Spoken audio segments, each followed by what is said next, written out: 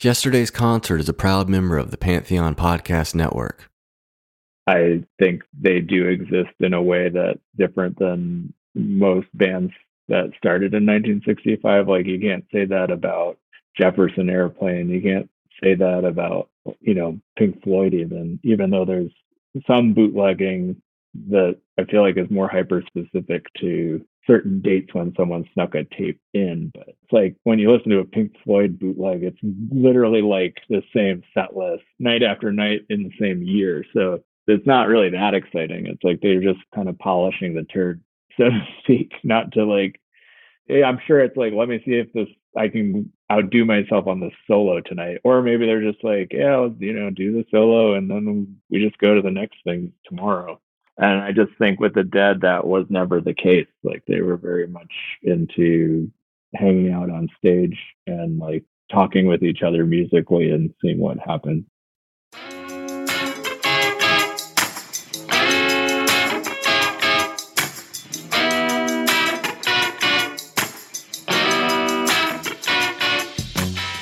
Welcome, concert goers, music fanatics, and deadheads. My name is Lance Ingram, and in this episode of Yesterday's Concert, author Mark A. Rodriguez discusses his book, After All Is Said and Done, Taping the Grateful Dead 1965 to 1995. Grab your earplugs because we're talking B&P tape trading.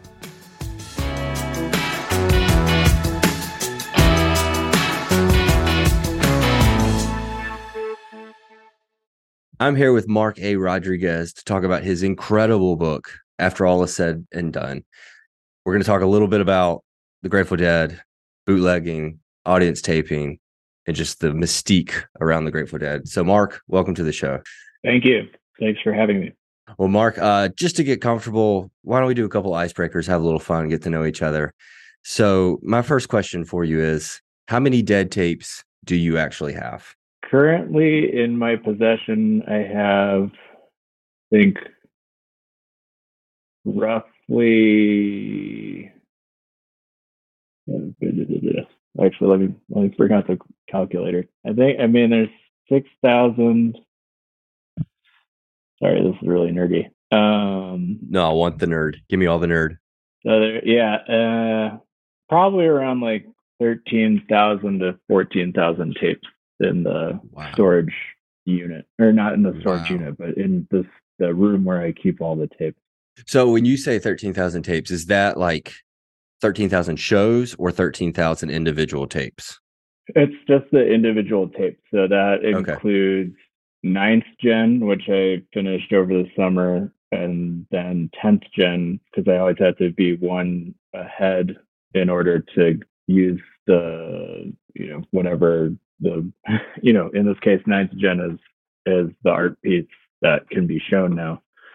And 10th Gen is its successor, so I need that. And then, so those encompass at this point over 3,072 tapes per gen, and that number is climbing. And then I have about around like 7,000 and some change tapes that I use to kind of make a new gen set from.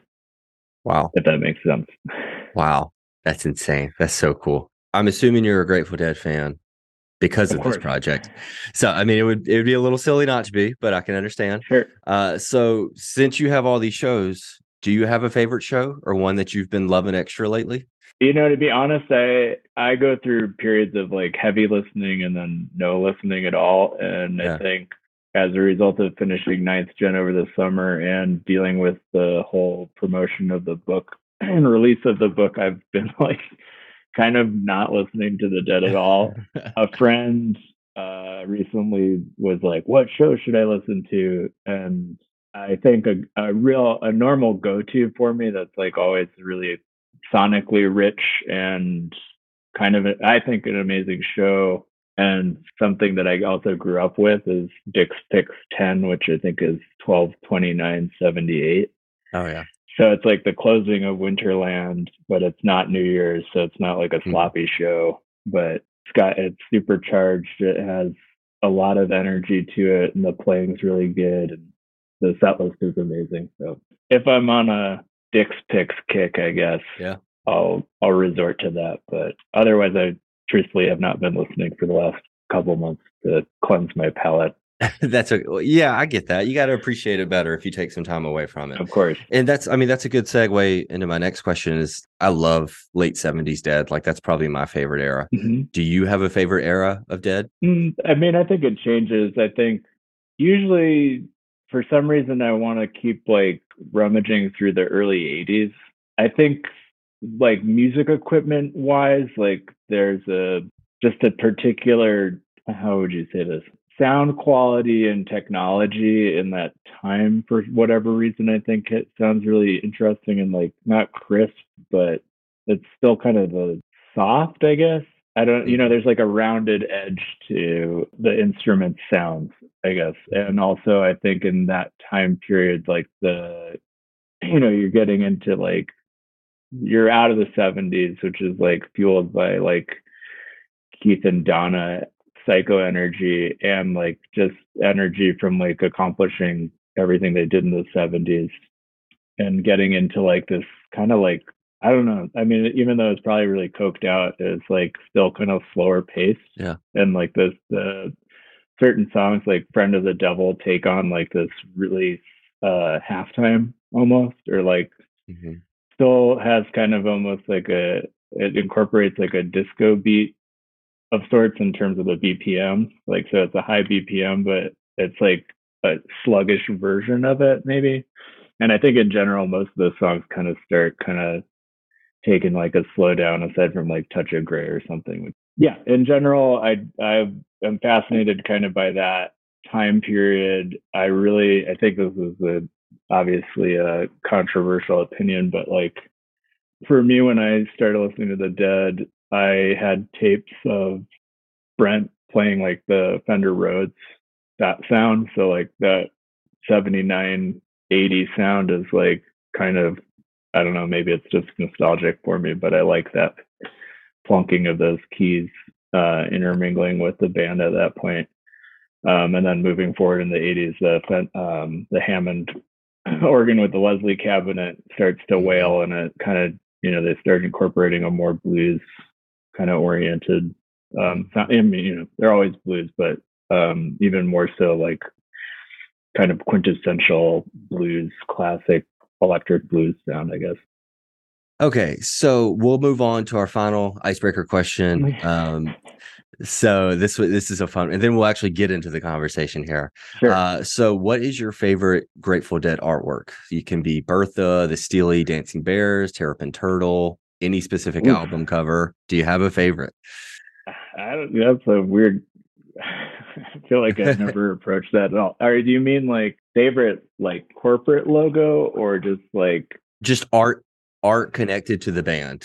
Like, I mean, even if it's like because I mean, there were several. I took pictures on my phone of them, just like J cards from the book that you did. That I was like, oh my gosh, that may be some of my favorite art that I've ever seen. Is there anything that they've produced that you're like, that's my favorite thing when I see it of the Dead? I don't think I feel like that now, having been immersed in it. But I think back in the day, I used to be really into like the Ice Cream Cone Kid. Yes, and I liked how random the story is behind that, or what you can find of the story of the Ice Cream Cone Kid. And I think, I mean, like you said, there's tons of J cards that I've sifted through with all crazy types of art. So, there's some that have nothing to do with the Dead that I'm like, oh, this is weird. Yeah. And then I guess there's just, the graphics in general, like, nothing beats like a Rick Griffin design, and also like a Rayo Negro design. Like I guess one of the more favorite things that I own that I have framed, so I obviously liked it a lot, was the Rayo Negro set of backstage passes that kind of just, it's for like the rainforest benefit. That's cool. And I think what I like about it is it kind of shows the irony of like a group as massive as the Grateful Dead petitioning for like environmental justice, but then it's also picturing all this deforestation and like fire and destruction. But it's like, a concert band or a band of that caliber at that point in time is also contributing to it. So it's like this Yeah. funny irony to me, Yeah. which is why it's like this. I don't think it's intentional in that way, or maybe it was, but it's just kind of fascinating that that actually went through the pipeline. And like, I don't know, it has a lot of elements that kind of point more towards like a statement or like an idea and this irony that I really enjoy. That's really cool. Well, okay, so broke the ice. Let's dive in. Let's talk about this awesome book. Sure. So let's set up some groundwork, kind of go back, set a foundation for the rest of the conversation. Tell me about the book. Let's start with the art installation that you that kind of formed this book, I guess. Can you tell me about that? Sure. The first part of the book kind of covers the, in relation to the book, I wanted to set up context for why the J cards in the middle of the book exist. So I just didn't want like a coffee table book that just had J cards in it. Like that would be easy and fun, but it wouldn't really give you any information about why this collection exists. I mean, it could just exist on its own, obviously, but so the first part of the book covers my artistic process, which I have been working on a series of sculptures from 2010 to the present, and it's still ongoing. The basis for those sculptures is an attempt to collect every Grateful Dead show that was recorded and distributed through the tape trading network on audio cassette. Taking it from there, I, over the years, developed a process of making autonomous sculptures within a series that don't, those aren't complete collections of all the shows that the Grateful Dead performed. It's like, the first gen started with 2,976 tapes. I don't even know still like what percentage of a complete collection that is, but it's probably around like 3/4. And so starting from there, I just working with my already established art practice, kind of basically I'm repeating close to the same thing over and over again, but working within a system whereby I'm dubbing what isn't present, or dubbing from generation to generation what I don't have already in terms of like doubles or triples of whatever show that might be on tape. And conceptually, I'm kind of dealing with the idea that like there's usually an attempt to collect and to complete, which is present in at least American culture and like collecting culture, and furthermore, capitalist culture, which we all kind of subscribe to, either subconsciously or consciously or both. I just think it's interesting that the Grateful Dead themselves are an artistic entity that have been recorded to the extent that you basically can witness almost their whole entire artistic output, because tapers existed and because they preserved the recorded concerts before tapers filled in the gaps, and that is accessible to a layperson. So you don't have to be associated with the band. You don't even have to pay for anything. You might have to pay for some tapes or media, but essentially you can access that archive. So I think there's something that I enjoyed about kind of that dynamic, and also pursuing that complete collection, but then also finding a way to work with it artistically, which is to degrade the sound while I'm building up the complete collection. So it's kind of this irony of sorts where, at some point, hopefully, like the collection is complete, but then the sound quality of like, a certain percentage of that collection will be completely obliterated, so that you have this dynamic that I'm posing where it's like the attempt of trying to collect everything is almost impossible. So it's kind of like pointing out the Sisyphusian kind of task. Wow. There's a lot there that I'm going to have to unpack because that's awesome. One more question for foundation. Where did the idea to put the book together? Like, where did that come from? Because you have this incredible art piece. And then, like you were saying, like the first bit of the book is about the art piece itself.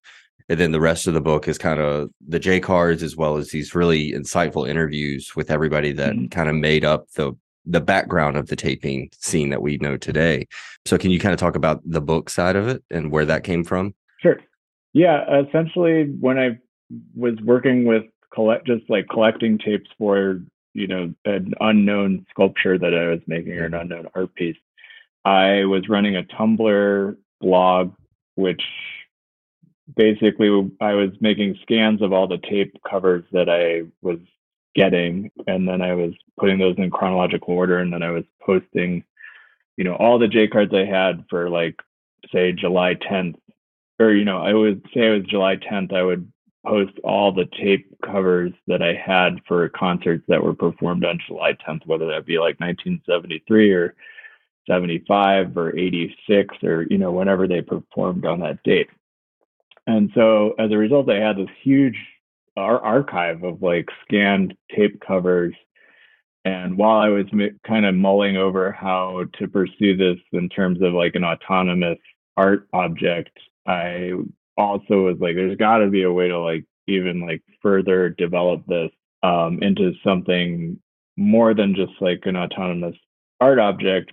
And also, it felt like I was doing an injustice by like, hoarding all these tapes, but there's all this information as far as the set list and all this graphic design on it, or all this artwork, and that I probably wasn't going to be able to show it. So I was like, well, maybe in a book format, I will be able to like actually reveal like all the visual information and data. So that was kind of the start of thinking about it. And then when I pitched the book to Anthology at that point, I knew I wanted to, I guess, like provide some sort of a resource or some sort of a history that would make sense in conjunction with showing J cards in like kind of a coffee table book kind of format. Mm-hmm. And also, I like doing research and I like doing interviews, either subconsciously or a little bit consciously. It's like I want to find an excuse to like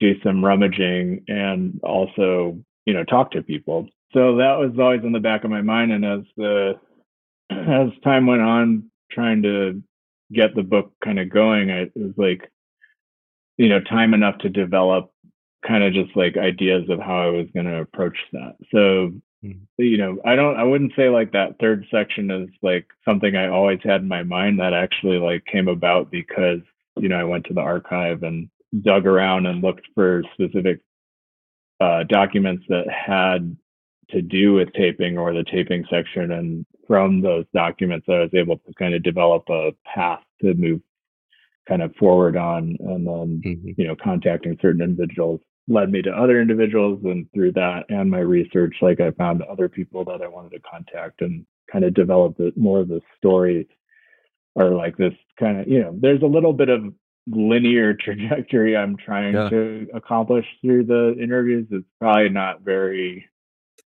it's not very clear, but to me, like I knew I was, really trying to steer towards certain information. So by the time we got to working on the book, I realized like it would be good to have the context of the art practice to kind of explain why these J cards exist and why there's, that many, or whatever context I wanted to create for that. It is clear and it's enjoyable. So pat yourself on the back. So one thing you touched on earlier, and you make it pretty clear early in the book, you put forth this idea that deadheads are collectors by nature. And, it's interesting, especially as commercialized, for lack of better words, as the dead has become, especially today. There's a lot of avenues of collection for the Grateful Dead, just, different things like that. But most notably, probably taping is the top one.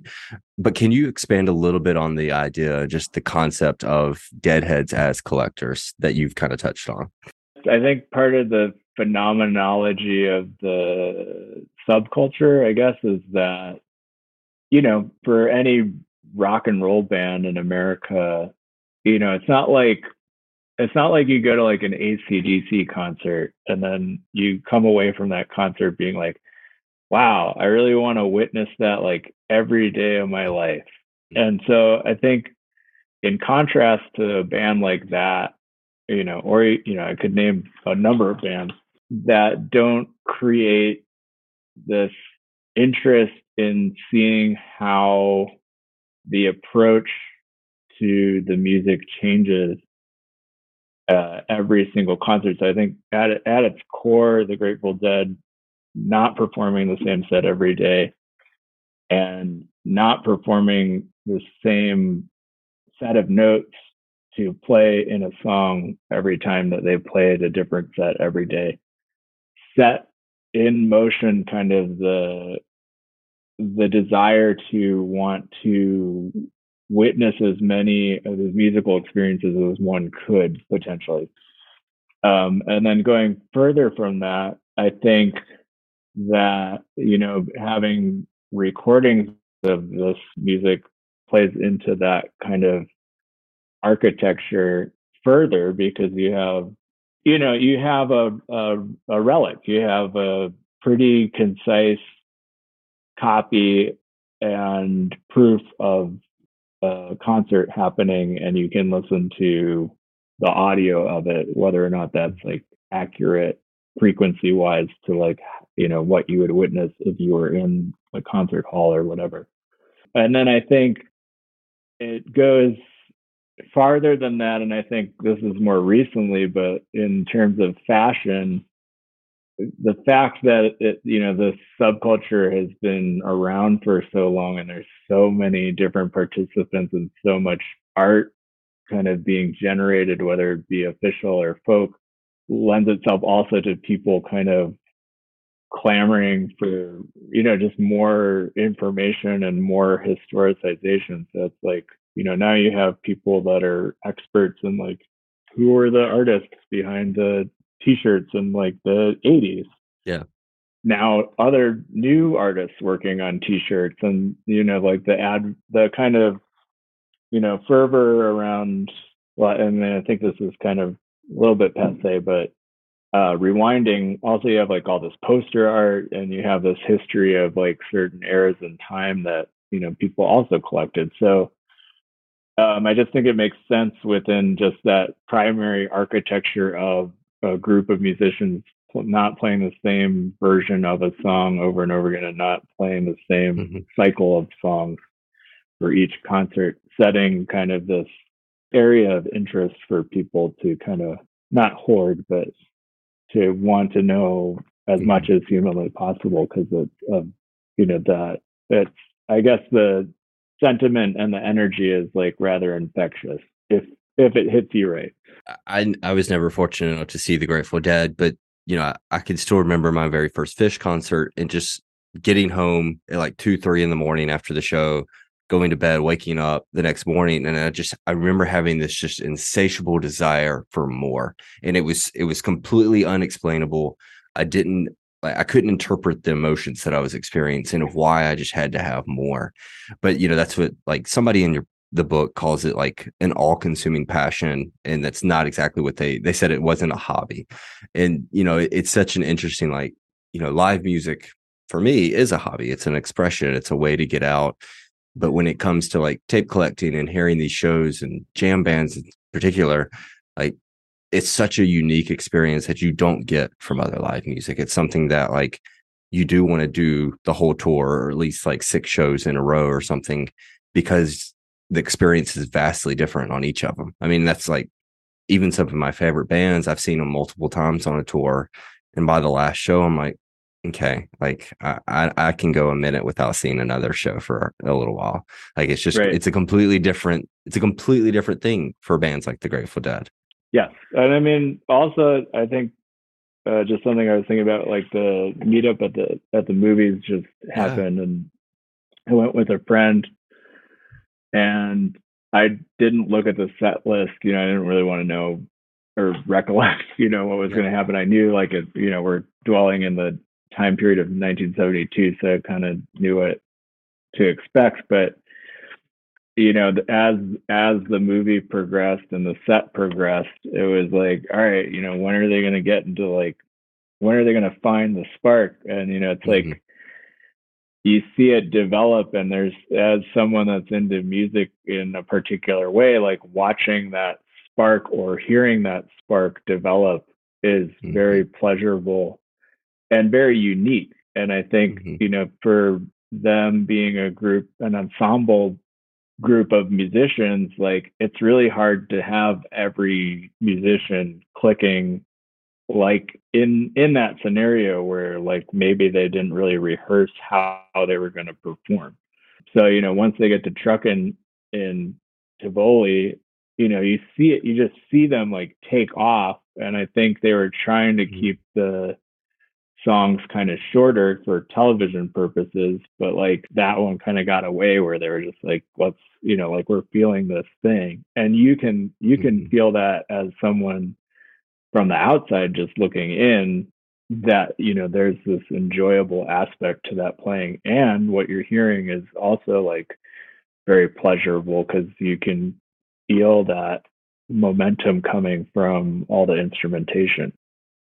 Well, and that's when you consider like the breadth of Grateful Dead legacy and how big the band truly is. I mean, they were playing freaking stadiums for a hot minute, and even now, Dead and Company is selling out stadiums, and the legacy that they've left there. It's a really bizarre story. I mean, like this, the Grateful Dead is abnormal in every way possible for a band that plays some weird songs, has lots of jams, doesn't do the same show every night. Like they shouldn't be as commercially successful as they are, yet somehow they are. Yeah, I mean, I think it's kind of a weird. I mean, it's both like like an underdog story, and it's also kind of like, I don't know. I mean, they're the only people that do that.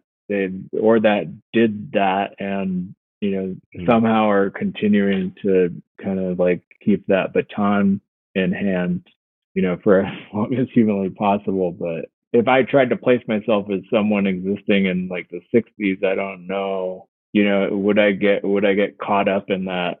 Like you were saying, like with mhm. your first Fish show, and I can share that same story about like going to a fish, my first Fish show, and be like, man, this is amazing. Like I want to know Yeah, what the next concert is. Like yeah. I want to get on the bus. I think for me and my time period when I was able to go to a concert, that's what I had access to, luckily, and kind of caught some form of that energy that was developed by the Dead over a span of 30 years prior to that. But it's hard to say. Like if I existed way back when, would I be like, oh yeah, this is like what I'm total. Mhm. I'm totally into this, and I want to see this band as much as possible. You talked earlier about just kind of how your tapes degrade over time and that you're constantly having to make new versions and things like that, or new generations. We've all heard the grassroots story of like tape trading and how so many bands have really grown. Do you think the Grateful Dead would have the legacy they do were it not for tape trading? Probably not. I mean, I think that gives you the tapes give you a clear impression of like what's going on, and also the accessibility of the tapes allows one to navigate however they want to within that world. Take into account even jazz bands, is like, am I that interested in like a Miles Davis concert, or like, Mhm. for me personally, not really, because the recording usually is not that great because they weren't Mhm. planning on releasing that. Nor were the Dead, but I'm just trying to think of like a dynamic that I can compare the Dead with, and it's like, I prefer a Miles Davis album that's been like worked Mhm. on intently. I don't really think like a live, there are jazz bootlegs and they're cool to listen to, but I don't get the same. I'm just like, oh, someone happened to be recording that. Like that wasn't part of this whole thing. I can't really go I can't go to the next date. Yeah. And like I'm thinking of like even just like pop acts that I could compare to. I just think it is the tape trading is very intrinsic to people being able to develop their own understanding of the band and kind of create their own relationship with the music if they so choose to kind of delve further into the band. And because of that, like, I think they do exist in a way that's different than most bands that started in 1965. Like, you can't say that about Jefferson Airplane. You can't say that about, Mhm. Pink Floyd, even though there's some bootlegging that I feel like is more hyper specific to certain dates when someone snuck a tape in. But it's like when you listen to a Pink Floyd bootleg, it's literally like the same set list night after night in the same year. So it's not really that exciting. It's like they're just kind of polishing the turd, so to speak, not to like, it's like, oh, let me see it. I'm sure it's like, let me see if I can outdo myself on the solo tonight. Or maybe they're just Yeah. like, yeah, let's, do the solo and then we just go to the next thing tomorrow. And I just think with the Dead, that was never the case. Like, they were very much into hanging out on stage and like talking with each other musically and seeing what happened. Well, and I think to tie kind of things together a little bit too. I think the nightly taping of shows and like you were talking about to see the progression of different songs over the. I mean, that's what the Amazon documentary. I'm blanking on the name of it, but that's what they're sitting there talking about. Well, this night was the best of that song. No, it was actually this night of that song, and then they start talking about like, well, if you listen to an '82 version of this song versus '76, what like, I think that kind of instigated, for lack of better words, the whole collector concept behind the Grateful Dead. Is just that you do have that historical archive document to say like this is what it sounded like that night, and so then somebody's going to say, well, what did it sound like the next night, and then the next night, and then you've listened to an entire tour, and then you're moving on to the next year. I mean, it lends itself to like a collector's mentality, really and truly. Yeah, and I mean, also I was just thinking about it. It's just like an auditory history. So, it's like people get down with like, George Washington and Abraham Lincoln and the Civil War and World War II, and the way that people navigate that fascination with those particular histories is by reading and consuming as much Mhm. data as possible. And with the Grateful Dead, although it's auditory information and data that you're sifting through, you can really like delve it. It's like a 1-to-1 basically in terms of research. So you can literally be like, what's the next night sound like, and what's the night after that, and you're going to get as accurate a story as possible. It just depends on your subjective kind of perspective on what's happening. And the number of subjective ways of perceiving what's going on auditorially is almost limitless. Like, we don't, I'm sure we share interest in the same music, but can we actually hear the same frequencies in the same way, or are we deriving the same emotional state from like listening to the same musical notes?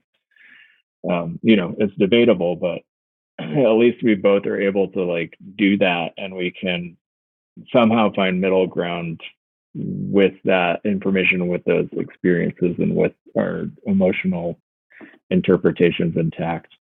Looking now, since you have a very physical format of the tapes in your hands. What are your thoughts about things like archive.org and all these? Because I mean, taping largely, as history tells us, is non-existent now in a lot of ways. Like there's no really cassette trading so much anymore. If mostly everything just goes up on archive.org or a couple other sites. What are your thoughts about that? I mean, I'm for it. I think, there is a time in between me as a teenager that was trading tapes, and there's a large span of time where I wasn't doing that. And then there's like 2010 when I started this project that kind of reintroducing myself. But in between that time, archive.org popped up, and I certainly was like, this is great. Like, you can sift around this for days. I have nothing, I don't really have like strong feelings for or against it. It's kind of amazing that it exists, and great that like anybody can just listen to whatever they want that's present on there.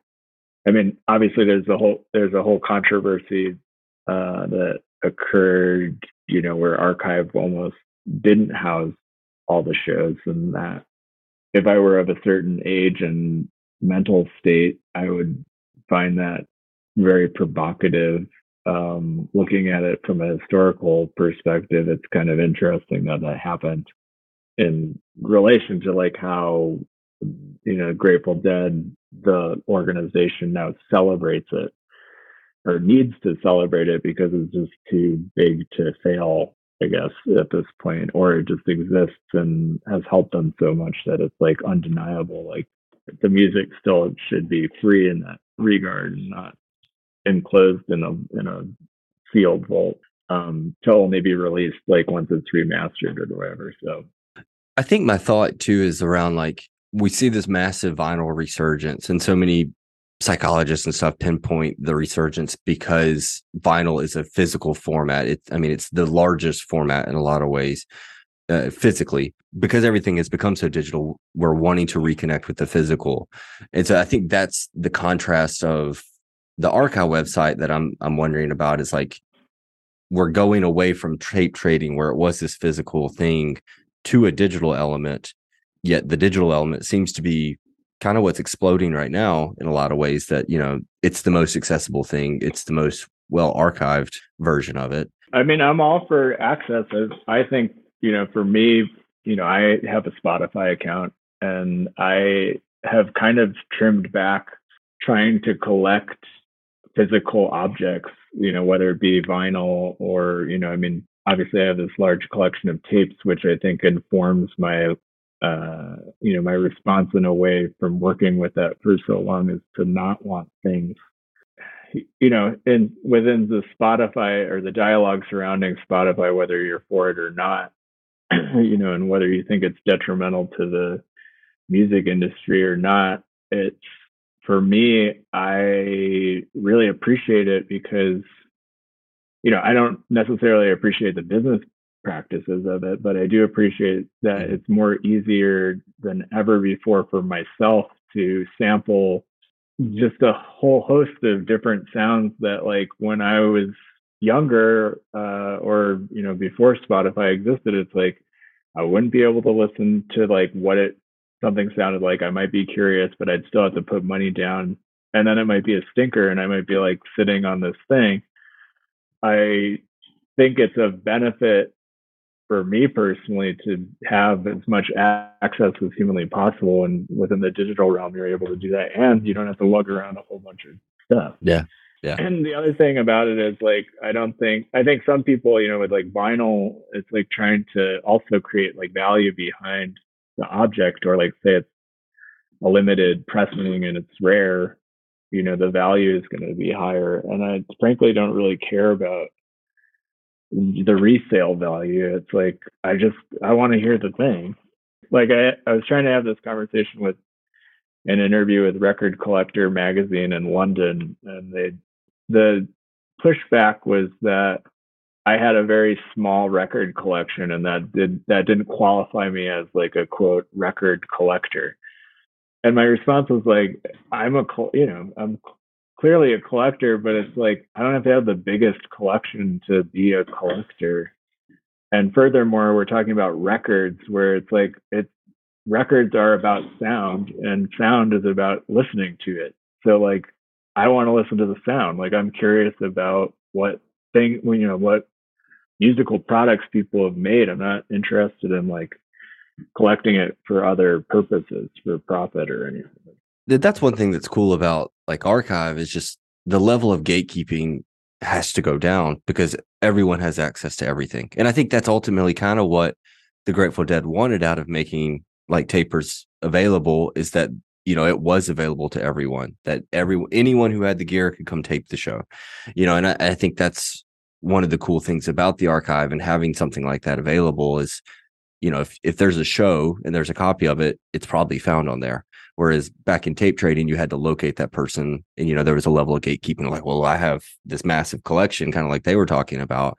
So the accessibility of it is just phenomenal.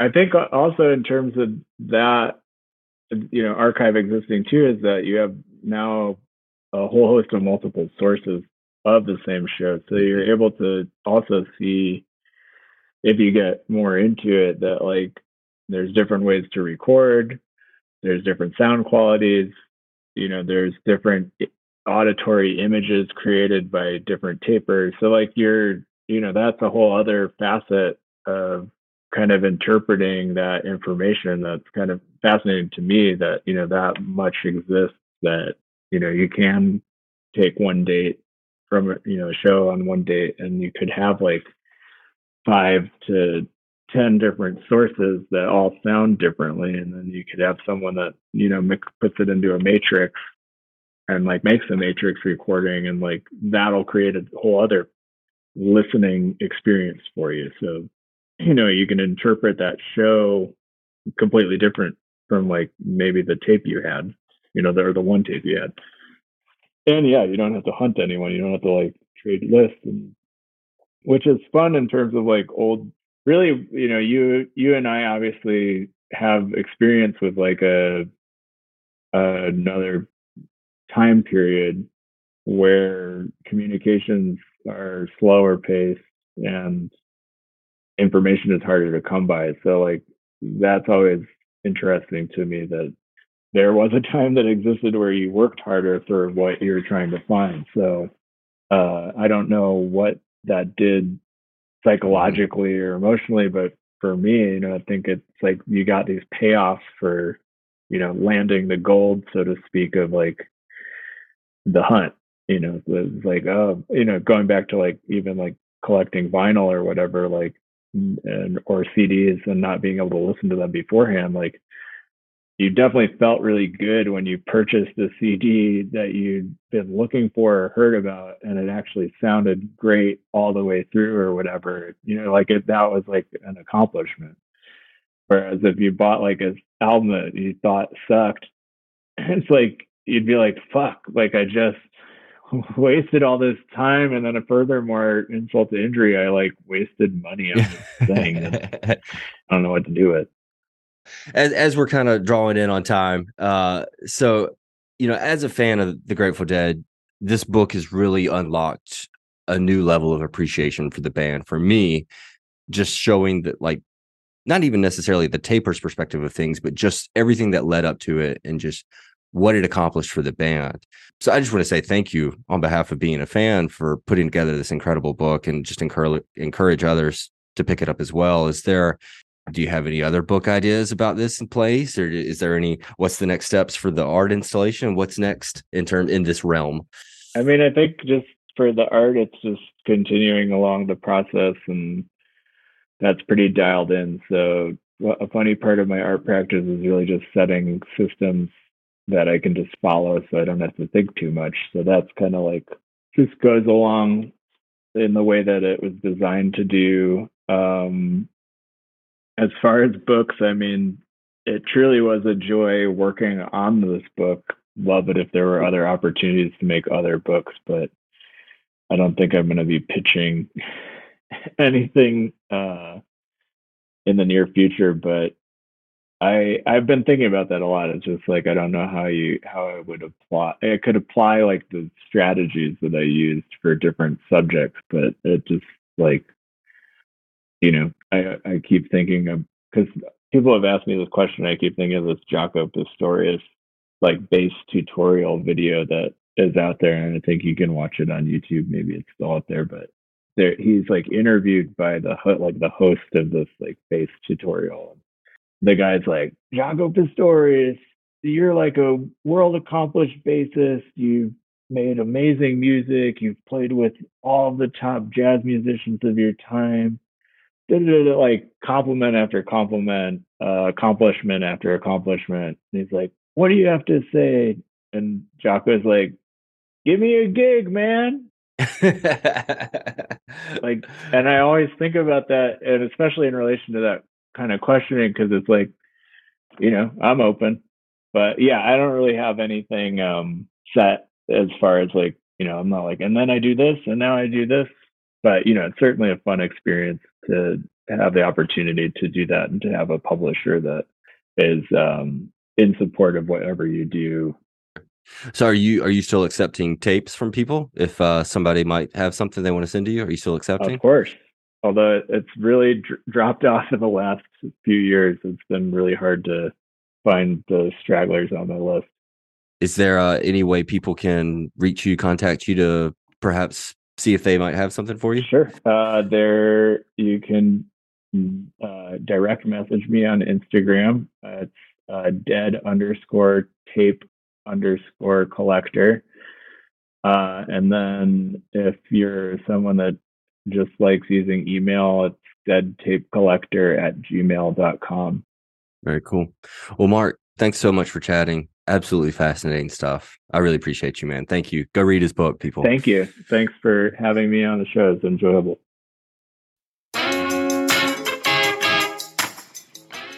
Thanks for listening to another episode of Yesterday's Concert. Thoughts? Similar experiences? Disagree? Let us know on Twitter, Instagram, and even TikTok. Or you can email us at info@yesterdaysconcert.com. If you're feeling kind, give us a review on Apple Podcast. Otherwise, until next time, give us a subscribe, check out our website, yesterdaysconcert.com, and most importantly, take care of your shoes.